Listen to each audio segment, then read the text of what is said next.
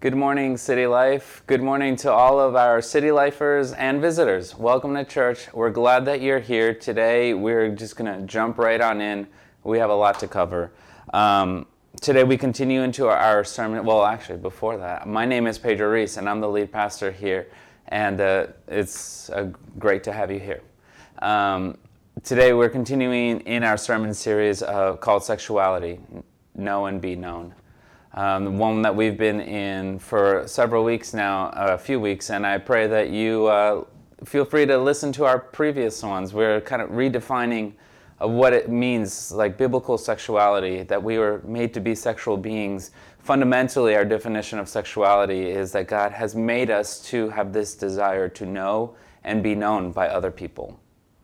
And so, our every desire and every effort to know and be known ourselves as well is like sexuality is in that.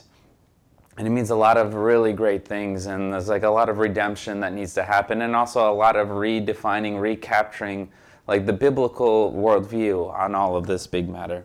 And today we turn our attention to a rather big subject in the field of sexuality, a rather hard one. A complex one, a big one that deserves a lot of gravity and attention and compassion. We're going to talk about same-sex relationships today. And so let's start here. 4 to 5 times a year, roughly, 4 to 5 times a year, I get an email in my church website, church email, and they're worded different, but the basic premise of these emails is someone saying, hey, I'm either LGBT plus or a very close dear friend, dear loved one of mine is. Am I welcome at your church? Or is my loved one welcome at your church? The questions, the basic premise is, will my whole person find a home at City Life? Am I welcome here? Is City Life a safe place for me or for my loved one to bring? Because I don't want to be in a home that's not safe for me or my loved one. And every time I get that email, it breaks my heart. It really breaks my heart. And every time they're I cry, right? I need that outburst of emotion. Every time it breaks my heart, and it should break all of our hearts, because the questions that are not being answered, the statements that are not being explicitly said in those emails is, I haven't been welcome in the past. Or it's my whole person was rejected before.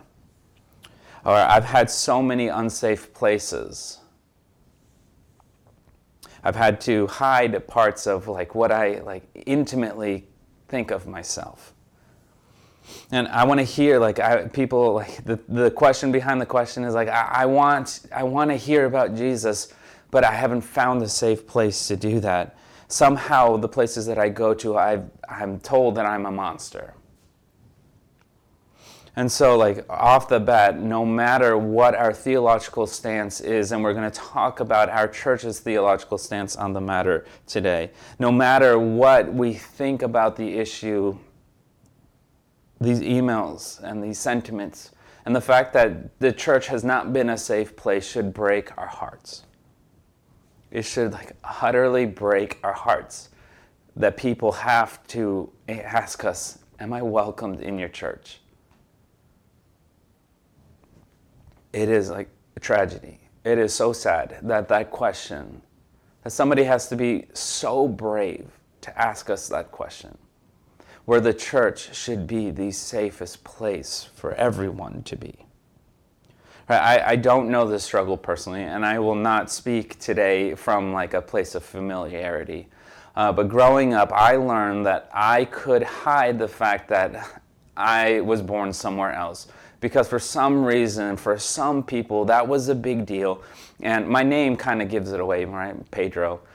There's something going on there. But I saw people who found out an important, a big, and a good part of who I am why I am the way that I am and who I am. And then I saw that they rejected me. And like that principle remains here. Is like so many people, like when you learn this piece of information, they were one person a moment ago and now they're totally different and they don't fit anymore. And when I get these emails, it's people saying like, am I safe to come here? And that should like break our hearts. It should break our hearts that people are turned away from the church. It should break our hearts that people know, like they know that our reputation is you are not safe here. Like that should break our hearts, and it like saddens God and Jesus that his church isn't known as a safe haven for all, for everyone who is like sexually broken, which we've talked different versions of already in this sermon series. Like it should break our hearts because it breaks God's that the LGBT plus people know that like church in general is not the place for them to run to like find comfort in, to find people who will love them. And so like we're going to go there today because it matters. It matters what we believe. It matters how we are going to achieve, like making sure that LGBT people in our city and even people with same-sex attraction in our midst, like already, like know that they are loved, that we believe certain things that come out of Scripture, and that includes that they are loved by God and should be loved by us. And so the reason of the why we go here today is so important. I am like not here to uniquely bash the LGBT people and say that they are monsters. I am not here to condemn people. We are not here to condemn people. We are not here to promote ill will or hostility and violence against a group of people who don't know all of them. I'm like not here to promote this type of things for people that I do not know, who are not intimately in my life, right? That we are called to love and to serve, know, and also be known by people with same-sex attraction who identify in ways that like are non-conforming. We're here today to do a couple of things. We're here to show respect and honor to people who have to write me those emails, to have to like reach out to our church and say, am I safe here? The amount of courage that it takes to write an email like that is tremendous. And so we're here to show anyone who would think about, do I need to write this email, honor and respect for the struggle that they go through and for what Scripture calls of them in their lives. Like we're here to show honor and respect. We're here to offer up a biblically based ethic of sexuality in regards to same-sex relationships, and look at the whole view of what the Scripture and what the church is called to do by God. We're here to say something meaningful about the topic of same-sex relationships so that we can start having meaningful conversations, but more than just conversations, meaningful relationships with people who identify in this way. So look in the eyes of another human being and say, I'm going to love you. Jesus loves you. God loves you. You're not a mistake. You are loved by God and you are loved by us. That I'm here to listen to you, to all of your happiness and all of your joy and all of your pain and all of the struggle. I'm here to listen to like why you are so proud, right? We're in June. It's like it's the National Pride Month. Like why? Like I want to hear about you and your life and your heart, and I won't leave. And I'm here to also offer you Jesus, and you are my neighbor. Like all the biblical callings like are still here. I'm your neighbor, I'm your brother, or like you're my sister. I'm here to also offer and receive grace and truth and love and compassion and care, because that's how Jesus saves any one of us who becomes saved. And so I know this is a very long already introduction, but like I did not want to proceed. I know this isn't like very preachy as well, but because our church right now, we are like building worldviews based on Scripture, I did not want to say a single word about the prohibition that we're going to talk about and also the love and the call that we're going to talk about without also giving 4 like overlying statements that have formed every word that I say today. These 4 statements are this: that all people are image bearers, and nothing that one does in life steals or diminishes this capacity of carrying God's image. We're all image bearers. historically what the LGBT plus community has received from the church is a message and a treatment that they are somehow uniquely broken from holding God's image, right? That they are uniquely incapable of being image bearers, that there is something just like so much more off from them than people who are straight, and that's not true. Romans 3:23-26 says this, and it has to be fundamentally true of all of us. It says, "For all have sinned and fall short of the glory of God, and are justified by his grace as a gift, through redemption that is in Christ Jesus, whom God put forth as the propitiation by his blood, to be received by faith. This was to show that God's righteousness, because in his divine forbearance he had passed over former sins. It was to show his righteousness to the present time, so that he might be just and the justifier of the one who has faith in Jesus." Anyone who is ever saved, anyone who is saved, who has ever been saved, has been saved by a shocking amount of God's grace. All fall short. All of us. And yet all people are image bearers of the one true living God. Same-sex attraction does not mean that you carry his image any less than I do. Second statement is that as pastor, I do not pursue relationship with anyone on the basis of changing them. Right? If you have same-sex attraction, or if you have anything else in life, I do not pursue a relationship with you on the basis, I'm trying to change you. If I only have like a couple more hours with you, I'm going to form you into the person that I think you should be. Like, fundamentally, I don't pursue a single relationship with anybody with the purpose of, I know what you need, I'm going to change you. Like, no, our relationships are because we're called to know and be known by one another. It is only the Holy Spirit that brings true change in a soul.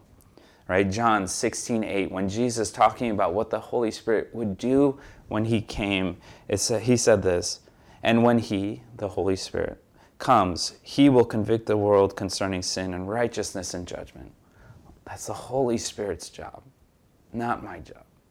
I'm here to know you and be known by you. Third statement. As pastor, I bring no condemnation. Like, that has to be fundamentally true. We already preached in the sermon series about John chapter 8, when Jesus met the adulterous woman, right? When this bloodthirsty group of men brought an adulterous woman to him. And he said, okay, let's kill her. Whoever is sinless, throw the first stone. And one by one, everyone left, except for the only one who was truly sinless there. And then this sinless man looks to this daughter and says, "Woman, where are they? Has no one condemned you?" And she said, "No one, Lord." And Jesus' response to her was this, "Neither do I. Neither do I condemn you. Go, and from now on sin no more." And if there is no condemnation found in Jesus, in Christ, like in our Savior, there will be none in me. Right? The one who was perfect and sinless did not throw the stone. And if I'm called to be like him, that's like what I'm called to be as well. Like, yeah, everyone that I have a relationship with, well, like I will talk about Scripture. Everyone that I have a relationship with, I will talk about truth found in Scripture and not my own, or not what like I want to see happen. I will counsel anyone that I have a pastoral relationship with towards the biblical ethic, because that also means there is no condemnation found in me. I have none to give. The sermon is not about condemning anyone. And then the last statement before we move on is that today is also a reminder of something that is not discussed in the church's call with same-sex relationships, is a reminder that everyone has free choice. In this sermon series, we talked a lot, because this is how the Bible paints a lot of this. We've talked about like God's design, right? How he created everything and tells his narrative, and how that like is communicating truth and beauty in his design. And equally a part of his design, chosen by him, was to give every person that ever lived free choice. And so you are free to choose what you want, to live what you want. I am not here, and the church is not here to issue control, right? Because you have freedom of choice. We are all free to make our choices in this life, and that means that there are like consequences, right? That means that there is weight to that decision. But you like fundamentally know that you are free to choose God or to not, to choose what he says or to not. Like, you are free. He does not force himself on you. And so with those statements, like, let's jump into today's passage. We are going to be reading from Romans chapter 1.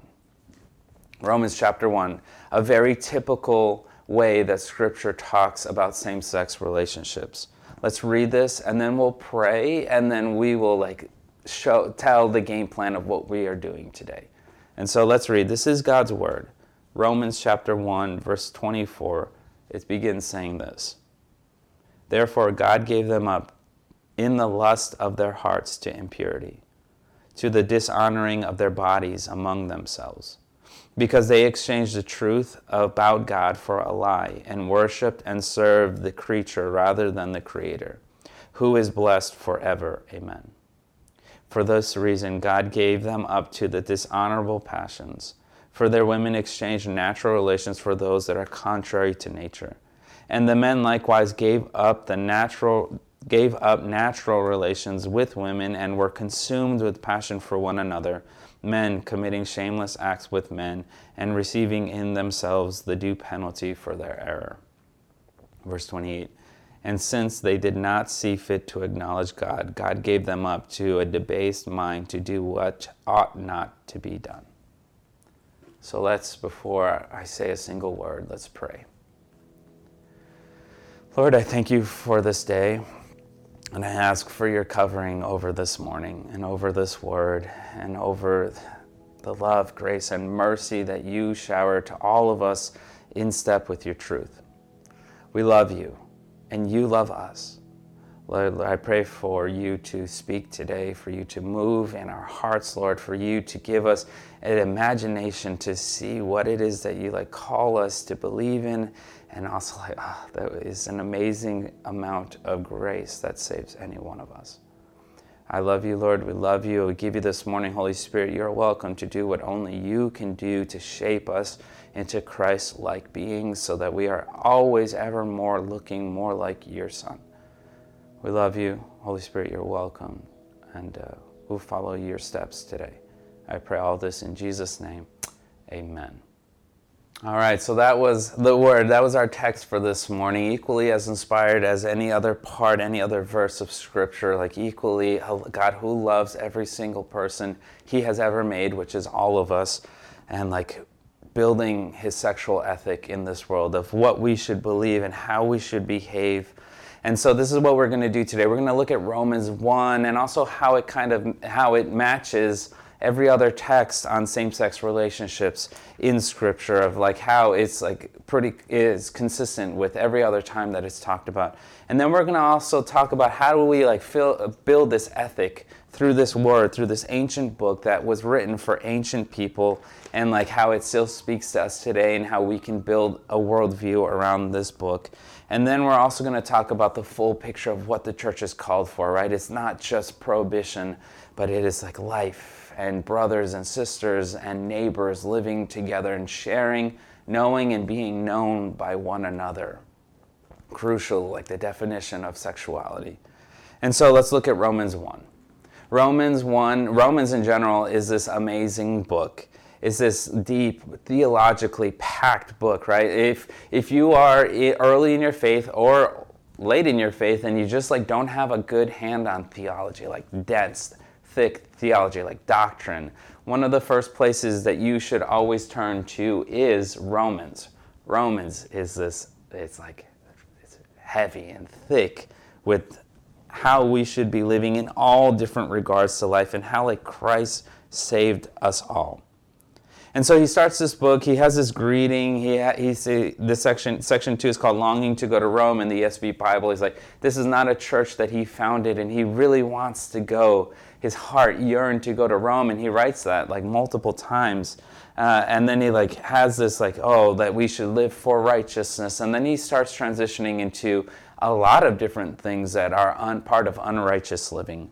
And part of where he goes in this section is he talks about same-sex relationships. And really the reason why I chose this section to preach from today is because it captures the heart of what all of this biblical narrative talks about when it talks about same-sex relationships. Right? The reason why Scripture uniformity gives prohibition to it, the reason why, like the deeper why is found in this Romans 1 passage. He says that like when the church, when believers, when we receive this position, we step into this position of affirming same-sex relationships. Two things are happening here. In verse 25, it's because we exchange the truth about God for a lie. That's like ingredient number 1, 2 ingredients here. And when we like start to affirm relationships here is because we are starting to exchange a truth of God for a lie. And then the second is that we start worshiping, we look more towards the creature, which just, it's like us, humanity. We start looking more at us and what we want to see and what we want to accept, other than what like God's story and God's design should say or does say to us. So let's just digest that for a moment. Like when the church, when we start to like say that these relationships that we only see prohibition for in Scripture, like just pointing that out, like there's only prohibition against same-sex activity and relationships in Scripture. When we start to say, yeah, like, yes, okay, we believe this can be good, and not just in the world, right? Because like in my personal view, I think same-sex marriages should exist legally, but like as a part of the church or what God deems like a marriage, like it's not found in this book. It's not found in God's narrative and in this living word, right? More than just a book. This isn't a book written just by men, but it's like God's very word to us. And when we start to say yes, we're like exchanging what God says and His narrative, His design, His boundaries for what we want to see. And like I have to admit, like I like in and of myself, like I want to be able to say yes. Like I want to be able to agree and affirm relationships, but like it's not here. And I can only see an exchanging of God's story to make that road possible. And the second one is that we start to value more of just what we think, our logic, what we think is okay, like our struggle, right? Our like not being able to see the whole picture. And we exchange that for what like the Creator said, right? The creature determines reality more than the Creator. And like that becomes a problem because every argument that I've ever read about, and I read about different arguments, right? Any good scholarship or any good worldview building, you take into account Christians who believe the very opposite of what you believe. And like every one of those cases to me is an undoing of Scripture that like I don't see how is possible. Like in this word, we see a prohibition. And it's actually like quite grave most of the time that it talks about this. Let's go to our next section that's called Scripture's movement. The thing about Scripture that I love and I'm so fascinated on all different levels and on all different themes and parts of life is like, how do we take this book that is ancient book, right? Thousands and thousands of years ago, written over many authors and many different time periods and like a culture that is fundamentally not our own. How does this ancient book still speak to us today? How do we build worldviews? How do we build our ethics on this book written to people from a culture that is quite alien to us a lot of times, right? There is some overlap. We are still fundamentally still human, just like all these people, right? But culture is so different. And I want to introduce to us like a hermeneutical tool, a tool of understanding of not just like translating the Greek or the Roman or the Aramaic, right? That too, but like for us, how do we take this and translate it into our lives? I want to introduce us to an idea written by William Webb. And it's called either the XYZ movement or the redemptive movement hermeneutic. And I love this tool. I love what he writes about. And he himself introduced this in a book that he called Slaves, Women, and Homosexuals. Wrestling with those three big topics and okay, what does Scripture say and how do we build our modern ethic on this? How do we build our worldview on this? That will call people to big callings and call a lot of sacrifice for people in all different parts of life. How do we do that? Because our decision needs to be responsibly informed, written by this book. And so in this hermeneutical tool, in this movement, he says this, X, Y, Z. And this is a little teachy, right? This isn't so preachy, but I find this to be so valuable. X stands for the original culture of the day. And so in X, we do our job, our whole lives. Part of our knowing Christ is learning the culture behind the writing of this book, of understanding the Greco-Roman worldview that painted so much of this, and also understanding the Jewish worldview at the time, because this was written culturally for them. We need to catch up to what was happening in these books culturally. And so how we learn for over the course of our whole lives, right? I went to seminary, but you don't have to go to seminary for this. We can just read and learn what was going on and why this is said the way that it is. And because every page of this book is a radical call from Jesus, from the Lord, of right living.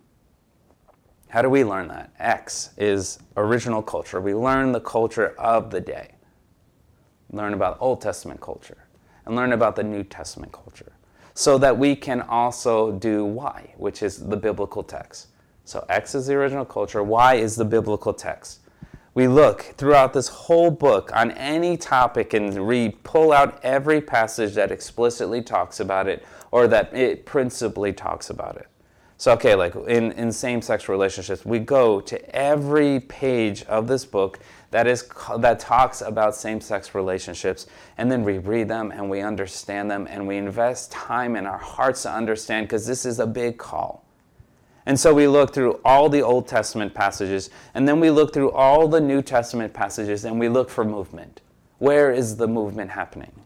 Right? And just to do some of that work for us on this topic, there are 6 major passages that the church and also opponents classically look in this book to talk about same-sex relationships. Right? Genesis 19, which personally I find to be a poor place to begin, because yes, there's a prohibition on same-sex activity there, but it's also quite a different picture of the story of Sodom and Gomorrah, right? That was rape. That was abuse. Of course, that's definitely going to always be against God's way. But then, classically, the church has used that, Genesis 19. And then we go to Leviticus, the Levitical code, right? The holiness codes. And it speaks on it with strong language, to say the least. Leviticus 18:22, you shall not lie with a male as with a woman. It is an abomination, right? That's not casual. That's big. That makes it so that we have to really understand and be responsible with this. Leviticus 20 again goes back to it. 20:13, it says, if a man lies with a male as with a woman, both of them have committed an abomination. They shall surely be put to death. Their blood is upon them, right? Oh my God. This is making it even more important for us as believers to understand what Scripture is saying. So those are the big Old Testament ones. And then we look to the New Testament, and we still see the prohibition, but we also see movement towards moving away from the law. 1 Corinthians 6:9 and 10 says, or do you not know that the unrighteous will not inherit the kingdom of God, right? He's talking about the unrighteous, and now he's going to Paul is listing a bunch of sins, and part of it is what we're talking about today. He says, do not be deceived. Neither the sexually immoral, nor idolaters, nor adulterers, nor men who practice homosexuality, nor thieves, nor the greedy, nor drunkards, nor revilers, nor swindlers will inherit the kingdom of God. And wow, okay, then this really matters. Then we really have to know what in the world Scripture is saying, because this is a big calling, right? That has eternal stakes at line. The other big one is 1 Timothy chapter 8 verses 1 Timothy chapter 1 verses 8 and 11. And just for the sake of time, I won't read it, but you can read it, and it's like fills the similar passages of what it says all the time. And so if we see this X, right? X, original culture, and then we read the biblical text, the next part is to form what William Webb calls the ultimate ethic. Like, what is heaven like? What will be present in heaven? We look for the redemptive movement. Okay, if like God is working at us and liberating us over time through culture, and like these different subjects change, right? Like in his book, he talks about slaves and women and how there's redemptive movement in both, right?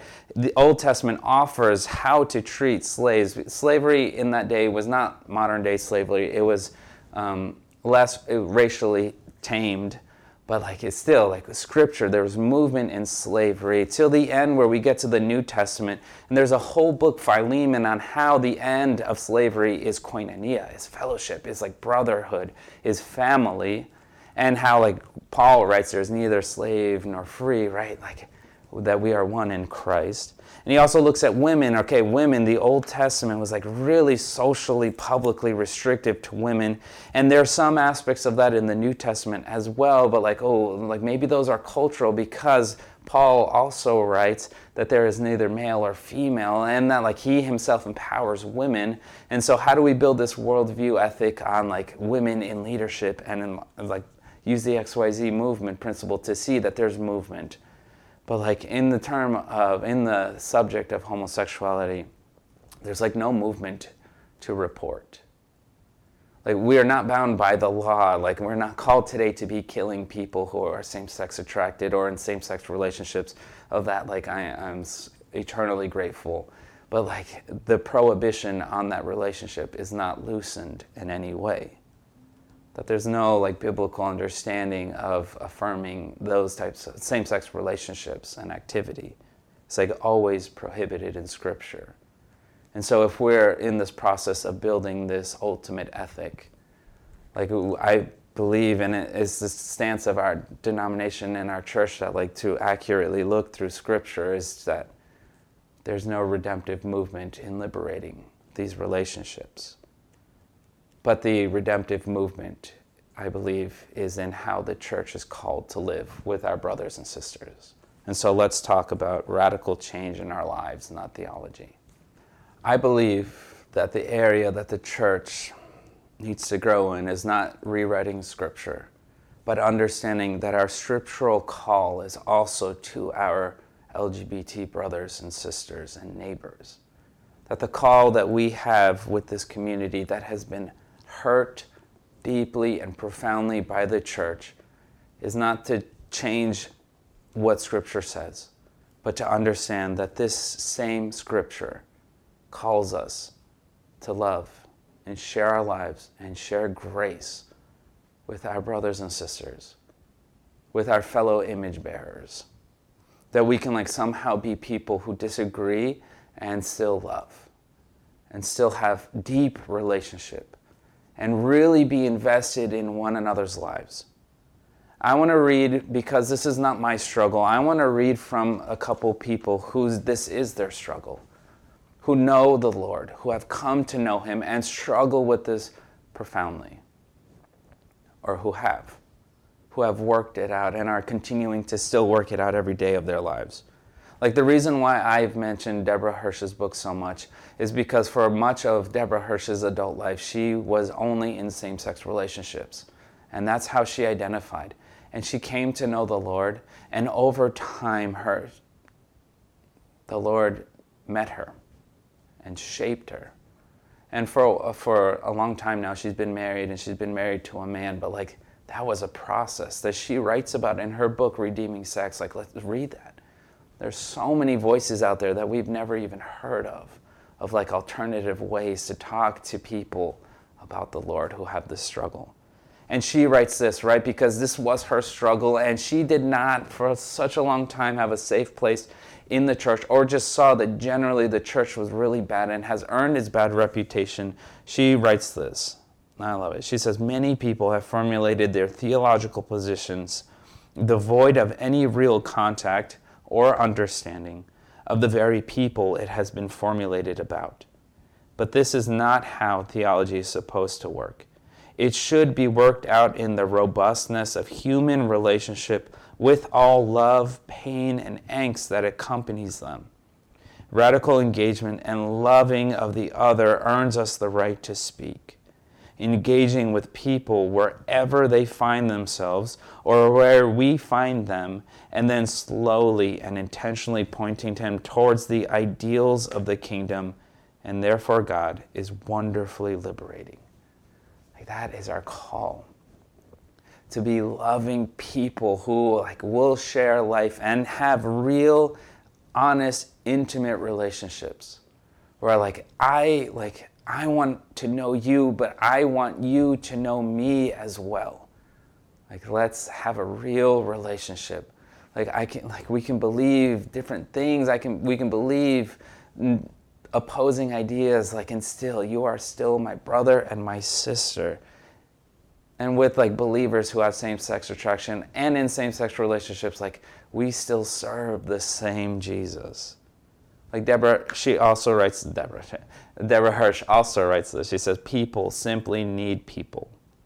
As difficult as some of these relationships might be for many conservative evangelicals to accept, the question that needs to be dealt with here goes to the issue of how we can all be redeemed members of God's family and yet disagree on occasions. Are people who choose this path still brothers and sisters? Yes. The truth is, yes. They are our brothers and sisters who we are called to love and to be known by. Another author, Wendy, her name's hard, Wendy Vanderwall Gritter, she writes this, and I think this is great. She says, the point is not to call for a watered-down discipleship. The point is we all need generous spaciousness in our walk with Christ. We need room to live in the tension of the call to virtue and the longing for happiness. We all need to find safety and grace in our friendships and community so that we don't have to try to figure this out alone. The truth is, different people with different personalities, backgrounds, experiences, and capacities will navigate this paradox differently. The amazing good news of the gospel is that God is rich in grace and lavish in mercy. He knows us by name. He counts the hairs on our heads. He knows our weaknesses and our strengths. He knows our frame, that we are dust. He knows our heart.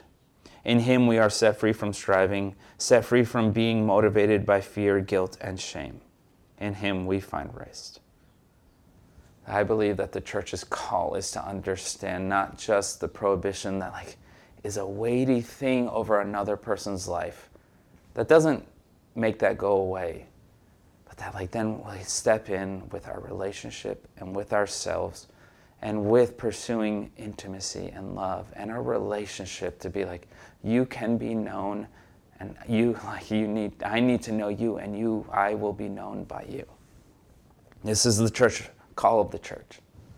I feel when we miss it, when we move in places that we shouldn't, it's because it's just easier to say no, and it's also easier to just say, okay, I totally affirm. I'll trade in God's word.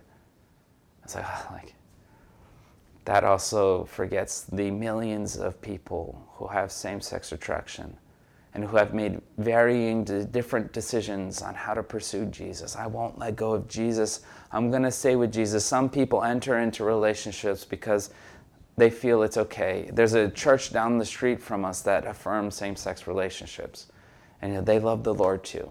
And they're working their way towards Him too. And then there's the opposite, where people who have this attraction choose singleness and even make covenants with the Lord out of singleness. It's both are so big and weighty of a call in someone's life.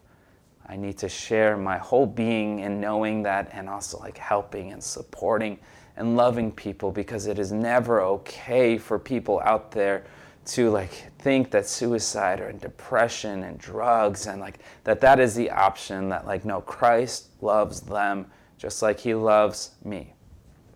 just like he loves any one of us. And so let's conclude this just because we're running very late. There's so much that I want to say.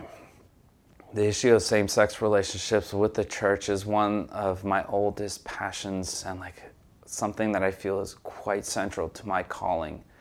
Because I've never seen a church, I've never been a part of a church that can be this type of person, this type of people who believe in Scripture, because Scripture also has our call to love and serve and be brothers and sisters and neighbors to everyone. That the church should have its doors open to everyone in this city. And so a couple years ago, I had a question when our previous pastor was here. I had this question with him that we went back and forth with. Is it better for someone who has same-sex attraction to say, you know what, this church down the street, you can find the affirmation you want there? Is that better? Or because I think that's wrong, is that giving somebody less truth? It's a complex question, filled with another human being, right? And at times I fell on different parts, different sides of that answer, until I found one thing that made up my mind. It's no, I won't say for somebody to go to another church, an affirming church, on the basis that my lasting call to everyone is that you're my brother and you're my sister and you're my neighbor. I need you with me. I need to share life. Everyone is free to make the decision to go somewhere else. But the call is to belong to one another. And so I need same-sex attraction. I need LGBT plus people, non-conforming people in my life. I need to share my being and know their being, because that's my call given to me by Jesus. That's the church's call, to be a safe place for all of us to limp our ways towards heaven. And church, that's the type of people that we are. If we are building this sexual ethic, this vision, this biblical worldview, it's all of this. That Scripture only ever offers prohibition to these same-sex relationships. But that equally in that call is a call towards family, belonging. That you're my neighbor and I am yours. And we are called to share this life together. And so church is difficult. It's complex. Broken hearts, broken souls, broken sexuality. A lot of Scripture asks a lot of people who have this attraction. And it's not simple. And there's a lot of gray. There's a lot of complexity. There's a lot of managing life and ups and downs and all, everything. We know how big this is. Every time I told someone that we're going to be here, their reaction was whoa, and fear. We're called to be these people who share Christ's love, His care, and His truth. That's how He saves any one of us. And so let's continue in this week in our MCs to talk about how in the world can we do this? How in the world is our God's boundaries good? And how do we be these people? How is City Life known to believe in what we believe in? Because that also calls us to believe in being brothers and sisters and neighbors. And so I've been here for a while now. It's about time for me to go, though I don't want to. But church, we love you. And we'll affirm all of us are image bearers.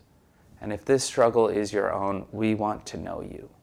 We want to be known by you. And that this church will be a safe place for you to know the Lord, for you to find community, for your sexuality to be expressed in all of the healthy ways that we are called to do that. And so we love you. Deeply, we love you. And we want to walk alongside anyone in this city who sexually feels different. And so church, we love you. We're going to be in our MCs. This is a big topic, and some people might be feeling very uneasy. Join our MCs. We will have more further space to talk about this big issue that a lot of us are passionate about. And so we love you. Email me at preece@citylifenj.com if you want to be put into an MC. Even this week, we will put you into one of our MCs that meet Wednesdays and Thursdays for you to have the space to be heard and to hear other people. We love you all, and we'll see you soon. Church, this is our call. It's a big call. Let's do it together. Have a good week.